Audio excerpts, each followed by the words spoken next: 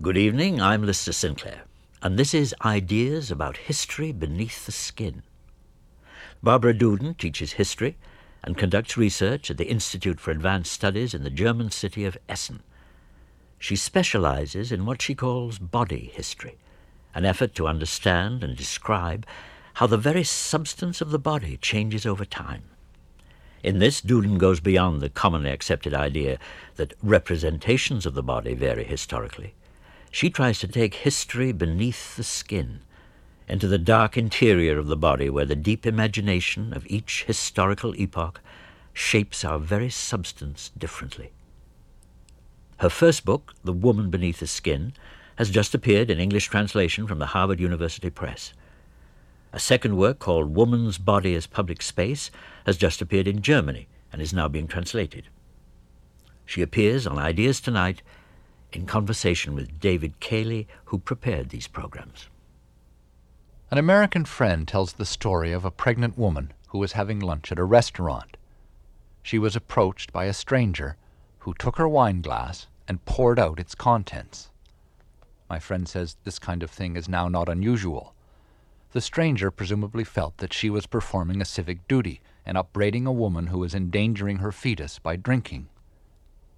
A pregnant woman is no longer just someone who is expecting a baby. She is a receptacle for life, and the maintenance of life is everybody's business. Her belly is no longer a private space. Her pregnancy no longer an event that acquires its meaning within the horizon of her personal history. Her interior has become a public space, and the being who dwells there, a political personage with rights that people in restaurants feel constrained to defend. Barbara Duden calls this being the public fetus, and she has tried to understand how this new, now almost taken-for-granted reality came into existence. Barbara Duden is an historian. Her first book, now translated as The Woman Beneath the Skin, appeared in Germany in 1987. The book is a commentary on a 7-volume work called Diseases of Women by one Johanna Storch, a physician in the provincial German court city of Eisenach in the early 18th century.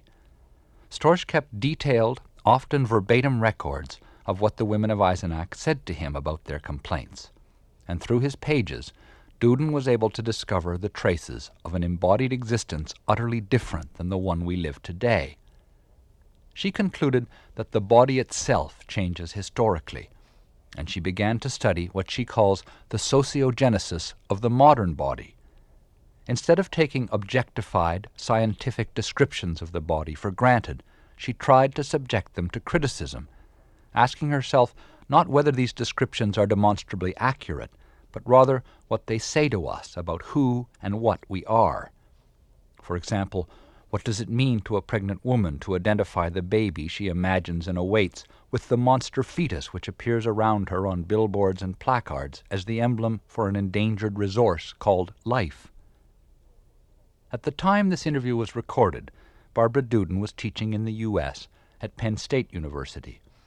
There she taught a course called The Social Construction of Woman as a Scientific Fact.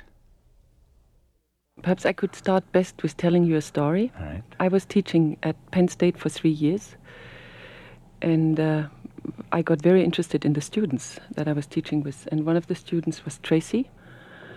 She was going to be trained in being a social worker. And I invited the students to have dinner with me. And the first time they didn't come, and then, because, I don't know, they thought this was kind of an indecent invitation or something. And then they came, next time they came, and then I offered something to drink, and then one of the students, Tracy, said she's not going to take apple juice because she would get a sugar high. And she was not sure whether she could then control her impulses. And that was an incident where I realized that this woman, 22-year-old woman, in a way incarnated facts out of the nutritional sciences about levels of, I don't know, the chemical ingredients of sugar, levels of this stuff in her body that would then produce reactions in her body, so that I suddenly realized that she inhabited a body that for herself was basically a space in which scientific facts would react the way how she has learned that they react in a scientific textbook. And the longer I was working with the students, the more I realized that the training they get as students does something to their mind, in as much as it blurs their capacity to making a difference between personal experience and what it means being a woman, sleeping with a man, embracing a man, or embracing a woman, or eating something, or feeling the weather, or experiencing cold, or whatever, and the same phenomena as they appear within scientific descriptions. So my encounter with these students taught me something about a new situation in which scientific facts become part of, say, the mental framework of these young people, and then they gradually shape the experience of their own bodies.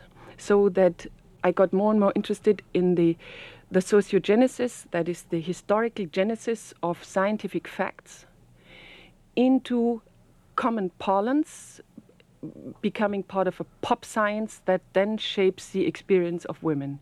And my book is a contribution to, or I hope will be a contribution to this issue. Now, I wanted to do this in one particular area, and that is in the area of the history of pregnancy. And so I'm teaching a course on this, what I call the social creation of woman as a scientific fact, on the gradual transformation of the experience of pregnancy through science coming into this experience and gradually redefining it in scientific terms. We can't experience ourselves without metaphor. Yes. And if you look through just normal talk, you find all kinds of metaphors of which we're unconscious, where we may compare ourselves to cars or horses or God knows what. So do you see something radically new here? Something that human beings haven't always done? When Plato says that the universe is like a bow and a lyre, or when someone in the 12th century reads sees over the door of the church that someone reads their sins in the book of life. And again, people are ascribing to themselves the qualities of books in that instance. This has always been part of human life and must inevitably be part of it. So what is new here? I think what is new here is the stuff out of which basic terms are being shaped, and in what sense they relate to the body. Because when I look at the history of pregnancy, or I look at the basic terms in which, for instance, conception was being imagined, and I read Aristotle, and I read within the Aristotelian tradition, then the words that are there, and that, of course, are metaphors, say metaphors trying to speak, to convey about something that you cannot see. Yeah? But even so, they were metaphors that were very, very strongly related to one's sensual experience. They were related to, say, for instance, hot and cold, to something that you could touch, to matter that would be slimy, to the experience of some fermentation, or what matter does, or blood does. It coagulates, it sits. So a woman in a popular culture in the 19th century, when she would imagine the growing in her inside, the metaphors she would use are related to the world in which she lives and that she has a command about and that she knows something about, while the terms that are being used now all come out of a world that has nothing to do with the senses. It is technologically mediated. The technology that mediates it, that makes it accessible to the vision, for instance, is a technology that these people don't know anything about it. So what I have been concerned about as a grown-up woman in the last 2 or 3 years more and more is that the world in which I move now has changed in as much as the key terms that are being used to describe a woman's experience in being pregnant are drained more and more of being able to speak about something that you can feel and grasp and know in a carnal sense or in a visceral sense, know something about yourself. They are new words, and they convey less and less something that is accessible to one's own sensual experience, and thus that is something that is connected to one's own history as a woman and in one's relation to a man or someone one loves. Yeah? And it seemed to me that in the beginning of the women's movement, we said the personal is political. So we wanted to make personal experience visible and say we have a right to start from our personal experience and to express what happens to us as something that's politically relevant. And what happens now is that it's almost a reversal, and the realm of the personal of a woman now is being invaded by this popular science terminology that redefines the most intimate and personal areas of one's experience. If we take this concretely, can you contrast the experience of a woman in the 18th century, which you've studied, or even of your mother, Yes. and now, in terms Yes. of how a pregnancy is experienced? Yes, I did a talk once, a lecture, in which I went back. I started with the defining terms that a woman would use in the 1970s to describe what it means being a woman. Yeah? And then I went back in time, say, like a crab, I went back in history. And it's very interesting how very soon terms that we cannot think away, like a term like reproduction, like fertilization, like reproductive choice. Now we have third-party reproduction, all these new terms that came up in the last 10 years, that they disappear. My mother would not have carried a fetus. My mother was pregnant. When she was pregnant, she was carrying a child.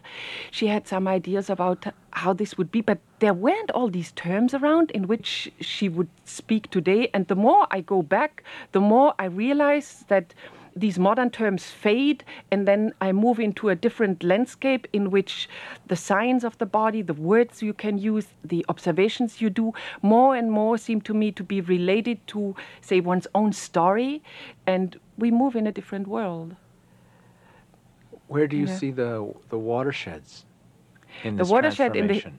The watershed in the history of the body is the late 18th and the early 19th century, because I think the basic terms out of which the modern body is being created change at the end of the 18th and in the beginning of the 19th century. Now, Foucault has described that very well with the creation of an objectified anatomical body of description that comes out of the clinical practice. And for me, one thing is very important. In the late 18th century, women could still speak about bodily experience in which the soma, that is the flesh, and the emotion, in the very terms you could use, were not separated, in which the inner movement in the body was important, while the 19th century body then gradually is made up of completely different ingredients. Yeah? And this body that was being defined by medicine in the course of the 19th century belonged to medical treatment and belonged to the terminology of physicians. In the course of the 20th century becomes an entity that more and more people learn and are being trained to ascribe to themselves. And I think we are at the end of this history in which something that could be isolated and defined in the laboratory or in the clinic within the special language of a profession moved out of this very defined area and moved over to become something that then bounces back into the experience of women themselves. And now when you ask women what they think, what it is when they bleed, so they would come up with all these terms of premenstrual syndrome, and they know that it has to do with sickness, and they know something about the shedding of uterus lining, and so something you cannot feel, no? And what this takeover of scientific terms into one's self-perception does to a woman is that it makes her dependent on professional counseling.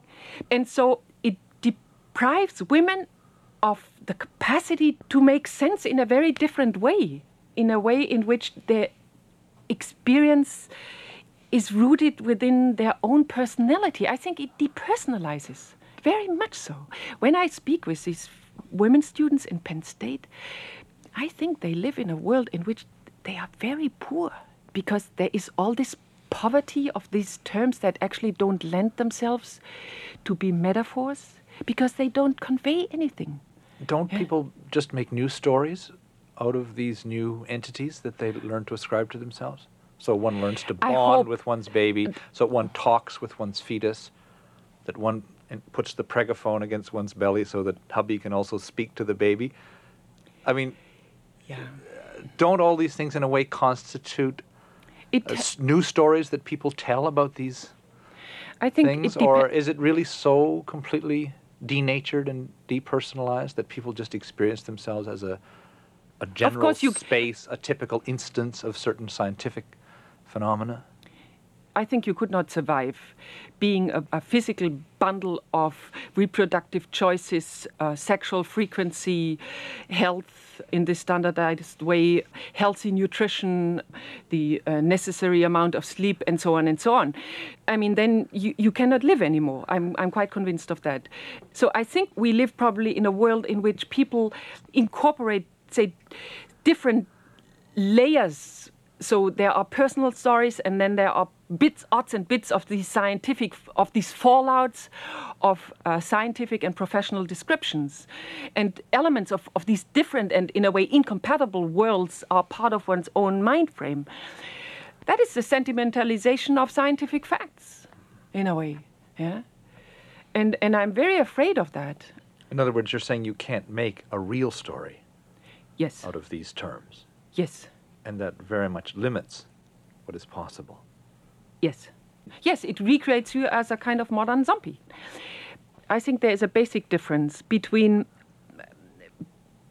being pregnant or embracing a man. Now, I love a man, but maybe as well that this pertains to a lesbian woman, embracing another woman. That there is a basic difference if what I do there and how I judge what I do, how I look at it, how I feel it, if this comes out of the texture of me, Barbara, in this life story that I led, or if I do it in terms that comes out of description and diagnosis that is being done in a completely other realm, that is the realm of science, the professionals, textbooks.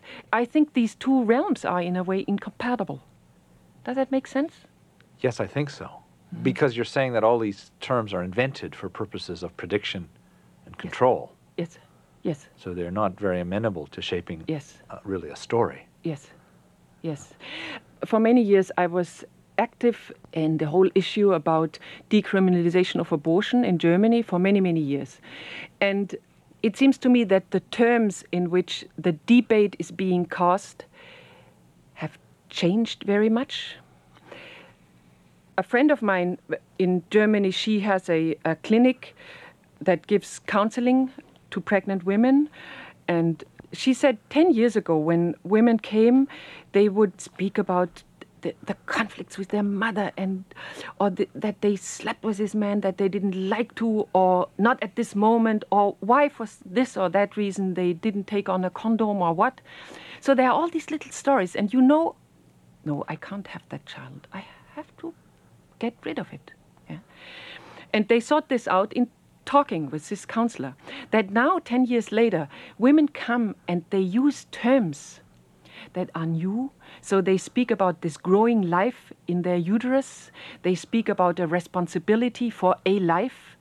They speak about an unborn life or something. And this friend told me that somehow she experiences that women talk in terms that were being used in politics. Formerly, women were pregnant, and that was that. Yes. Now, it's not any longer that women are pregnant, but in a way they are trained, they learn to speak about that in terms in which they are the uterine environment for fetal growth or the environment for a life that is being defined in degrees of complexity of the organization of cells, to which then are ascribed these political values. Yeah?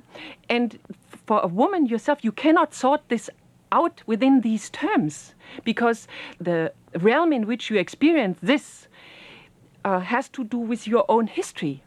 So I got very interested in asking myself this question: in what way is it possible politically to argue for the legitimacy of a private space that is private in a much deeper sense than, say, that privacy that was the issue of the Roe versus Wade decision? Yeah.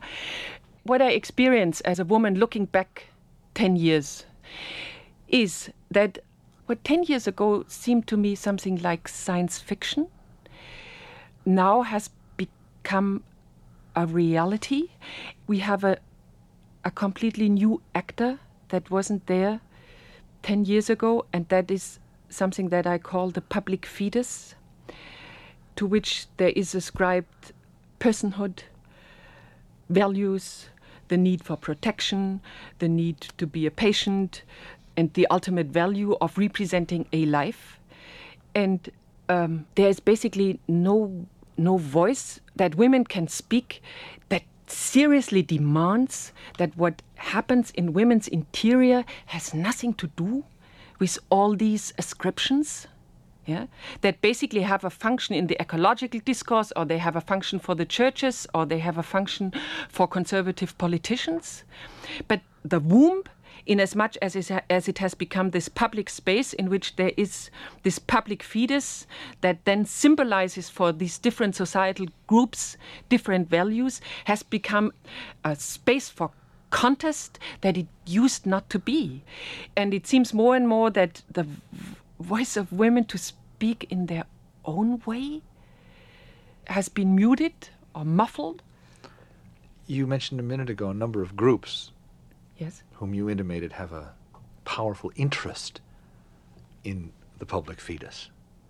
Mm-hmm. You mentioned churches and so on. Yes. What for them is the public fetus? Now, you know, or perhaps you know, last April there was a big meeting of pro-life people in front of the White House in Washington, and taken from the description in the newspaper, it was a huge crowd that was there, and the Vice President Quayle addressed that crowd, speaking about the value of life to these people. Now, on top of these, or above these people, there was a huge balloon, and in this balloon there was a critter with 4 stump-like legs, and this balloon was floating above the crowd, and this balloon seems to represent something that is real. So for little Mary, who is down there, when she looks up, she thinks, oh, this is the child. No, this is John in mother's belly. Yeah? Or for the church people, it represents a life. Or for a lawyer, it represents the need of protection for a value that is being ascribed to life through law. So we have a new situation. Inasmuch as the content of the pregnant womb has become visible in a public fetus that is being represented in these fetal images that we saw, and these fetal images are being used by different parts of society, and they represent abstract values, and they give substance to these values. So that, say, the whole discussion about life within the abortion issue would not have been possible without, say, the technologically rooted creation of these images representing the content of the womb that then can become a public emblem for other groups. So, for instance, for me it's very interesting, the function of the Catholic Church to give substance to science-generated elements of body perception today. In the abortion issue, we think that the Catholic Church, all since the beginning of Christianity, was interested in protecting life and thus being against abortion. And of course, this is not true at all. This is not true at all. Because the church once was interested in the soul and in the baptism of unborn, quickened beings that would have to be baptized in order to have the possibility to enter into paradise. And that was all. I mean, that was the main frame in which the abortion issue, if the church was historically part of that abortion issue, did take place. Yeah, and the church talked about a life that basically happened in paradise or in eternity or something, no, or after the last judgment. So what the church does actually is it's lending its, say, power as an old traditional institution in backing and giving substance to science-generated definitions of reality here in women's bodies. I'm interested in why you think it's doing this. You've made clear why you think this public fetus, this emblem, denatures the lives of individual women. What is the interest of the many professional agencies who also adopt this emblem? Why concretely do they do it? That's difficult to answer. Now, certainly the professions gain from this. Say the medical profession gains from discovering or having discovered in the last 10 years a completely new realm that is this prenatal life and defining the content of the womb as a potential patient. I mean, if you go through nurse magazines, you will see this. So it's very clear that this is a whole area that then is medicalized and thus is an area in which money can be made. Yes, that's one thing. Let me speak about Germany, that I know better and that I went to in the last year. In Germany, the whole discussion about abortion has taken on an incredible importance. As in the United States, it's almost the issue in which the moral stance of a politician is at stake. Yeah? Now, you have to ask yourself, how does it come that this society puts up the issue of abortion as the one decisive issue on which basic values of this society are at stake?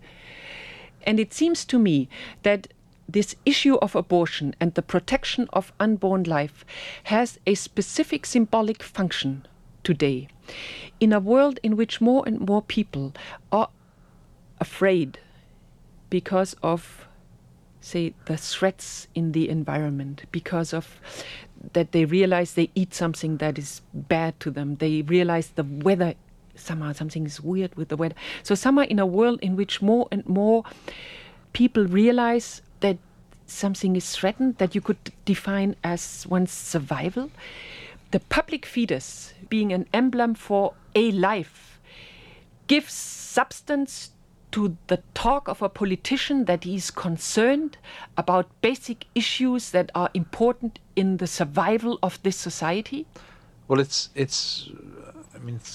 evident that the analogy between the fetus and the spaceman Yes. is a powerful and resonant one. Yes. I think you are right that there is an analogy, there is some kinship between the image of the public fetus as we got used to see it and the image of the blue ball, the globe, as it was seen from outer space, both disembedded in a way from their context, both small and threatened, all-encompassing.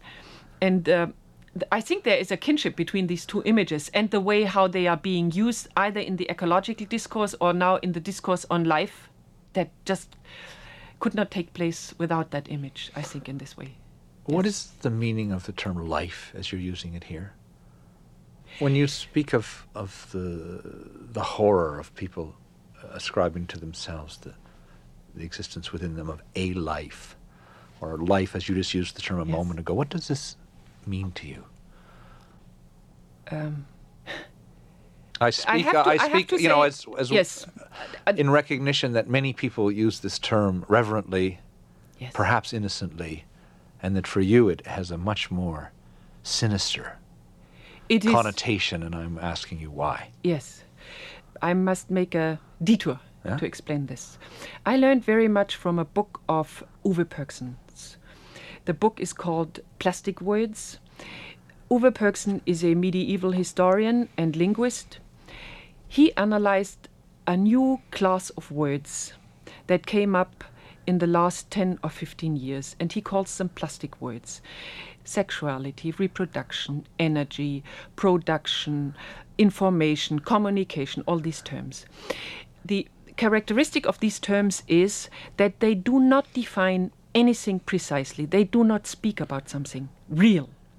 That's one thing. At the same time, they connote, as one says. They have a specific ring. They say it's scientific, it is professional, it is... he has 28 characteristics for these terms. They are disembedded, they can be used in the United States or in Germany or in Japan. They are global. They do not lend to any experience. You cannot experience something like this.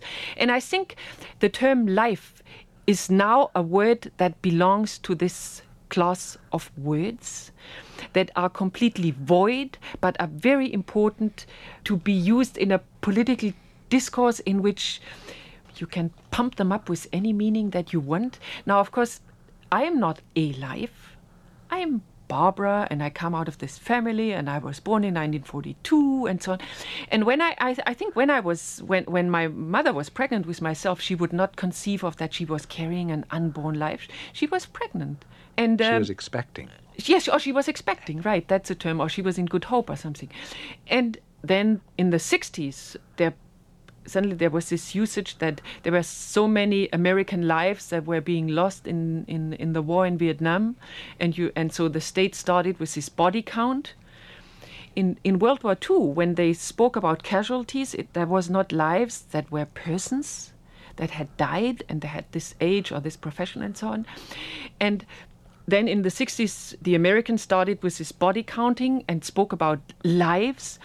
And for me, it is a term that is a break to the tradition historically in which we would speak about people as persons, and then the church would speak about life in the beyond, or that the Jesus word in which he said, I know it only in German, ich bin die Wahrheit und das Leben. I'm the way, the truth, and the life. Yes, yeah. Yes. Or I'm the one through which life comes, or something. So the church was talking about a completely different life that had to do with faith, with the incarnation and the beyond. And now we have this secular term in which that is being fed through popular notions about biology, because a life, if we imagine it, it's made up of biological functions or something. It's completely abstract. It's void of senses, personal history, biography or something, but it is just a life as the most abstract noun that speaks about a particle of a biomass. And we can bespeak our reverence at the same time that we express the intention to manage this. Yes, yes. Is that right? Yes, yes. Uwe Pörksen did an interesting history of this term, yeah, and you can see that the term life, living, being alive in the 19th and then in the 20th century moves from partly common parlance, partly being a term that is very strongly used in a context of faith, into the realm of science and especially biology, and then moves over in the last 20 years, the term moved over into, say, becoming a term that is being used to legitimize political measures, and that is very new. No, it is a term that is open for all kind of manipulation. It doesn't say anything, because the moment you think about yourself, or you think about your neighbors, or your friend, or your pupils or something, you cannot conceive them as lives. Because if the moment I conceive them as lives, I strip them of all dimensions of whatever meant humanity in the past, because, say, it's the most abstract term in this sense. And when I speak about a life in the womb, I speak about the unfolding of cell division. In her forthcoming book, Barbara Duden talks about the origins of the contemporary use of the term life. She traces it back to Jean-Baptiste Lamarck, who in 1801 introduced the term biology into the French language. He defined the object of the new science as life. For Duden, the invention of biology has to be understood in terms of what historian Carolyn Merchant calls the death of nature. Pagan antiquity imagined nature as a pregnant womb. For the Christian Middle Ages, the aliveness of nature was the expression of the continuing creative activity of God. Modern science, for the first time, attempted a mechanical explanation of nature. It eliminated from its explanations questions about the origin and purpose of existence. Explaining nature as mechanism turned the existence of purposeful living beings into an anomaly. How could a dead cosmos produce living beings? Lamarck supposed that the secret must lie in the organization of matter. His work was the first expression of a tendency in biology called vitalism. Vitalists have been trying unsuccessfully ever since to graft a vital principle onto a mechanical explanation of nature. In other words, life, in its contemporary sense, expresses not the aliveness of nature, but its death. It is what Arthur Koestler once called the ghost in the machine. The term drifted out of science, where it could never be satisfactorily defined, and into popular usage, where it became what Duden calls an ideogram or emblem for everything that we feel to be scarce and endangered around us. Barbara Duden believes that understanding pregnancy in terms of ghostly abstractions like life undermines a woman's experience. Her insistence on this point has put her at odds with sections of the feminist movement which she herself helped to found. In the late 70s, Duden was part of a women's collective which established Germany's first feminist journal. She felt then that the heart of feminism was its witness to women's experience. Today she feels that parts of the feminist movement have deviated from this original aim by adopting the language and methods of science. I think it has very much to do with the academization of the movement, or that this is the shadow side of women's fierce determination to make it in the academia, which on one side makes a lot of sense, and actually we got pretty far with that. And on the shadow side of this is that more and more we gave up our common senses or ordinary senses. We gave up the insistence to speak about the world in our own terms. I think one could analyze the feminist writing on reproduction in the last 10 years as a gradual takeover of professional and scientific terms, and thus also meaning being given to women's bodily interior within these terms, so that the very resistance against these new technologies in its symbolic fallout recreates that world. That you could analyze part of the resistance trying to argue against the usage or misusage of reproductive technologies, that it had the function to give substance and everyday reality to these scientific terms, and in this way kind of almost feminize them, and thus helping to destroy the borderline between a woman's personal experience and a realm of reproduction. Yeah. So to speak of reproductive choice, even though you imagine you speak of it in the interests of women, is already to defeat the interests of women. Right. Yes. That's what you're saying. Yes. If you cast what it means, hoping to be pregnant, avoiding to be pregnant, taking contraceptives, having an abortion, and so on, if you cast this in terms of reproductive choice, you put the individual woman into a realm of the market in which there is choice, and so you can have a car, you can have a child, and that means in a very deep way transform and recreate women's self-experience. Yeah.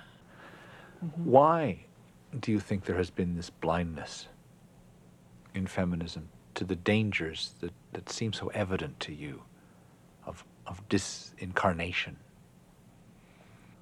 I think this has a lot to do with class and education. It has a lot to do that these are a lot of the middle class women. I think it has to do with the position of science and uncriticized science as being the main part of the worldview of these women. It has to do with a middle class lifestyle. Yeah?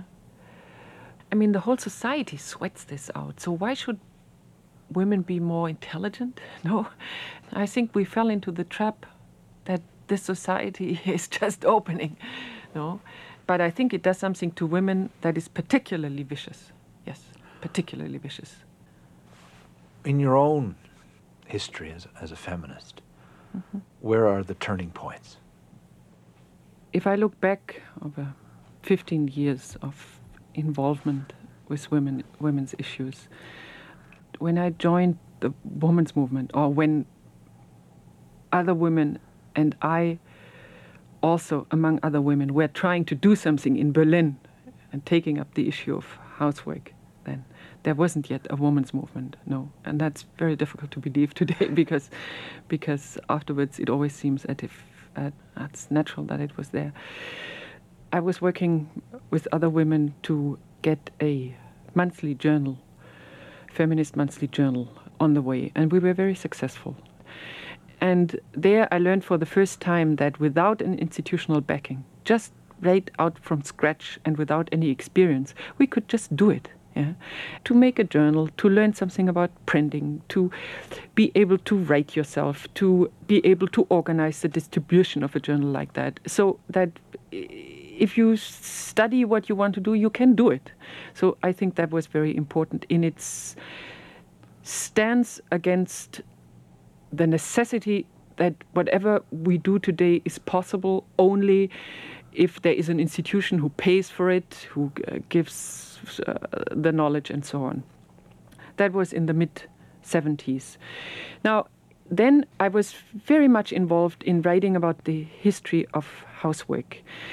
And I did this with a friend, and we were very interested in showing that women's unpaid work was not something universal, and say cooking, tending of children, cleaning and so on, that the very nature of all this work changes very much within industrial society, and that it has a history. It comes into being in the 19th century, that women not always did it. They definitely didn't do it always in the same way. It didn't have the same meaning and function that it gradually has in the course of the 19th century.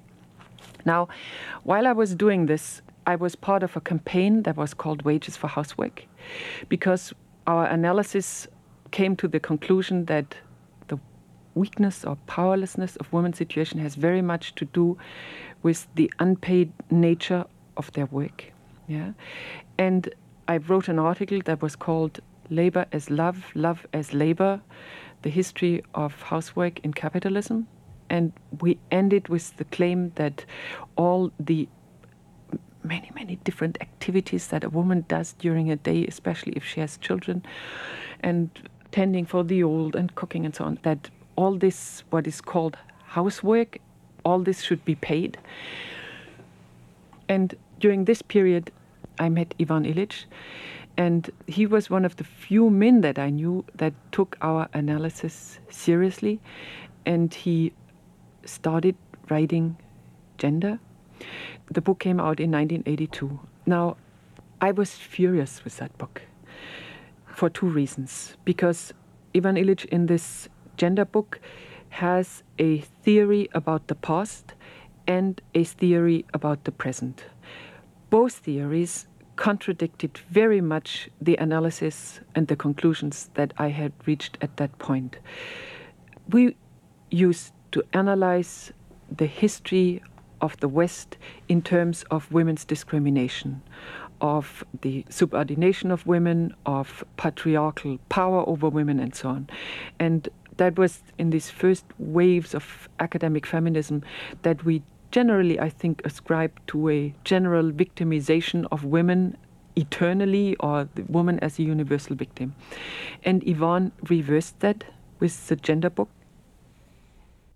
Illich's book argued that feminist historians were analyzing the past within categories completely alien to that past.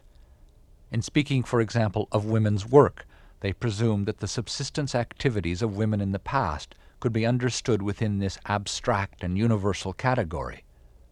But according to Illich, all pre-modern societies were divided by gender into separate but complementary domains.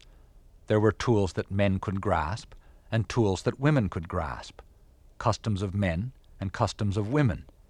There was no human being as such, and therefore no work as such. Projecting modern categories onto the past, Illich argued, distorted its character and obscured any possible basis for a challenge to the present. Barbara Duden began to see just how corrosive modern categories might be, not just for the historian, but also for the ways we live together. When I was living with 8 other women in a big flat in Berlin, at some point it was almost impossible to cook something for the other women without, say, having this in mind that now this is housework that I'm doing and actually it is work that I can analyze in terms of time and I should use my time in a more productive way.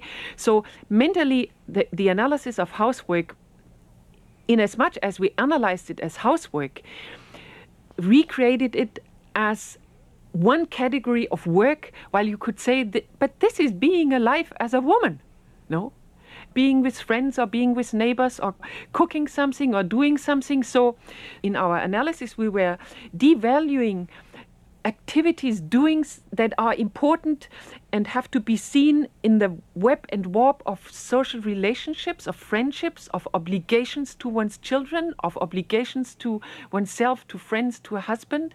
And we conceptually recreated housework as another example of this abstract category of work out of which this society is being built. And we continued with this general devaluation in this society in which what counts is what makes money. What counts is what gives status within an institution. Barbara Duden concluded that modern scientific categories denature both history and experience. She returned to the past with fresh eyes. In her book, The Woman Beneath the Skin, she tried to grasp the body experiences of early 18th century women as something peculiar and specific to their own era. Instead of understanding the past in terms of the present, she tried to use the experiences of women in the past to undermine the claim that modern science offers a universally valid form of knowledge. I choose women's bodies as a paradigm, as a prime example to understand something about the redefinition of woman through modernity in the 19th and 20th century. I think one could have taken up other examples like work or something, but I choose the scientific recreation of women's flesh as an example. So I tried moving in 2 directions. I did history in order to gain a distance from the present, to familiarize myself with a completely different self-perceptions of women in the past. I tried to learn something by familiarizing or making friends with these women in the past in order to look back from them, from the early 18th century into the 20th century, and having a stance from which I look. And at the same time, using my experience as a modern woman, because I can't just get out of my flesh, of course, in order to understand something about the newness of the modern situation by looking back to these women in the past. So I'm always moving, say, on 2 legs. I move in the early 18th century, and at the same time, of course, I'm completely stuck in this 1990s as a 40-year-old woman. Is this practice of being able to move, of being able to see beyond the horizon of our own assumptions, is this for you an indispensable experience? Yes. If we are to get out of this box that you feel that we're in, yes. Is there any other way than this? Is this the way to do it? For me, it is the way. For me, definitely it is the way, because you must have a point from which to look. So in order to create a distance to the assumptions inherent in modern categories and definitions. You must have a stance. So one possibility, of course, is how you feel in your own flesh, I think. That's one possibility. Now, I am an academic and a historian of body perception, so I choose a different road in going back to the past. But you've already said that you meet students who feel in their own flesh that they might have a sugar high, or that they're or they know about about the experience. Yes, I learned about this while being in the United States. When I came from Europe, this as an issue wasn't as clear to me as it is now. And while I went back to Germany, I tried to make a public stance within the abortion issue and then within the issue on these reproductive technologies. Definitely as a historian, I try to argue from the position of the women in the past and using them as an example, say, look, there have been completely other ways in feeling as a woman. Yeah. But I might as well do this by taking, say, a black woman's experience seriously, speaking with her and trying to understand this different way without devaluing it through the scientific or middle class definitions. No, I mean, the United States is full of still different worlds where you have a past that is present in different social classes, or in different ethnicities. Yeah.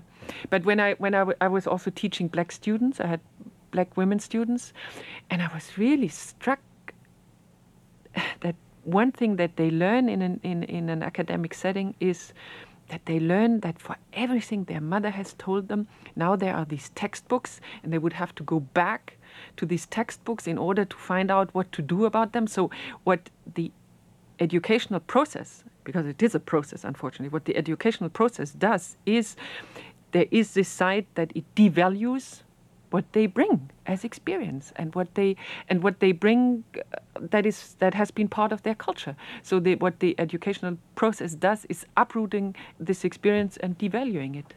Yeah. Now, I have been teaching this course, History of Body Experience, and I have been teaching this course on Social Creation of Woman as a Scientific Fact.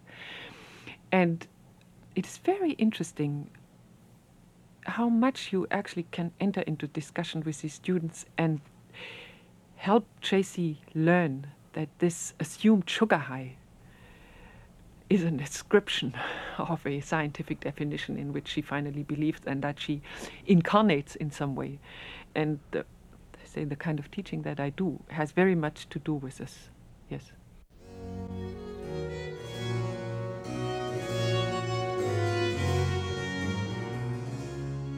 On Ideas tonight, you've been listening to the second part of a conversation between Ideas broadcaster David Cayley and German historian Barbara Duden. Barbara Duden is the author of Women Beneath the Skin and Disembodying Women, Perspectives on Pregnancy and the Unborn, both published by Harvard University Press. You can get a transcript of tonight's program for $7 or $13 for the series. Send a check or money order to Ideas, History Beneath the Skin, Box 500, Station A, Toronto M5W1E6. In the early 70s, a small group of Vancouverites transformed an ad hoc committee called Greenpeace into a worldwide sensation. Tomorrow night on Ideas, Ottawa journalist Stephen Dale examines this strange intersection of social activism and showbiz, Greenpeace and the politics of image. The executive producer of Ideas is Bernie Lucht, and I'm Lister Sinclair.